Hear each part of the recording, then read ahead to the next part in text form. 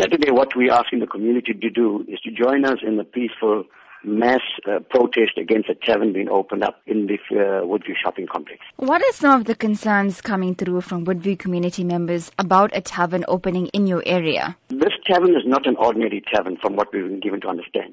This particular owner is a well-known drug dealer in the Phoenix area. Drugs, prostitution, alcohol and abuse will be taking place. So it's not an ordinary tavern that you're looking at. More so that the so-called tavern that's going to be opened up is situated closest to 3 religious sites, a school nearby, and also one of the religious sites is actually on the boundary of the shopping center. So we want to know how come the liquor board have considered or approved of such a license.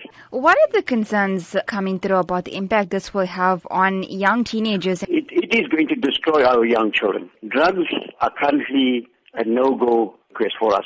It is going to destroy the community. You know, if you imagine that shopping center having alcohol, drugs, prostitution there, it's unimaginable what is going to happen to our society. We are seriously worried, and we definitely don't want this in our community. In terms of the assistance that you've received from authorities you've contacted thus far, what has this been? We have been trying to negotiate with the stakeholders at the shopping complex. To date, Prabashini, we've had very little joy. In actual fact, the property agents also have given us very little joy in terms of whether this tavern is going to be opened up or not. Yet we have seen members of the liquor board in this shopping complex assisting this so-called tavern owner. So we're asking the liquor board themselves, why are they keeping quiet and not telling us, the community, have we granted a license here or not?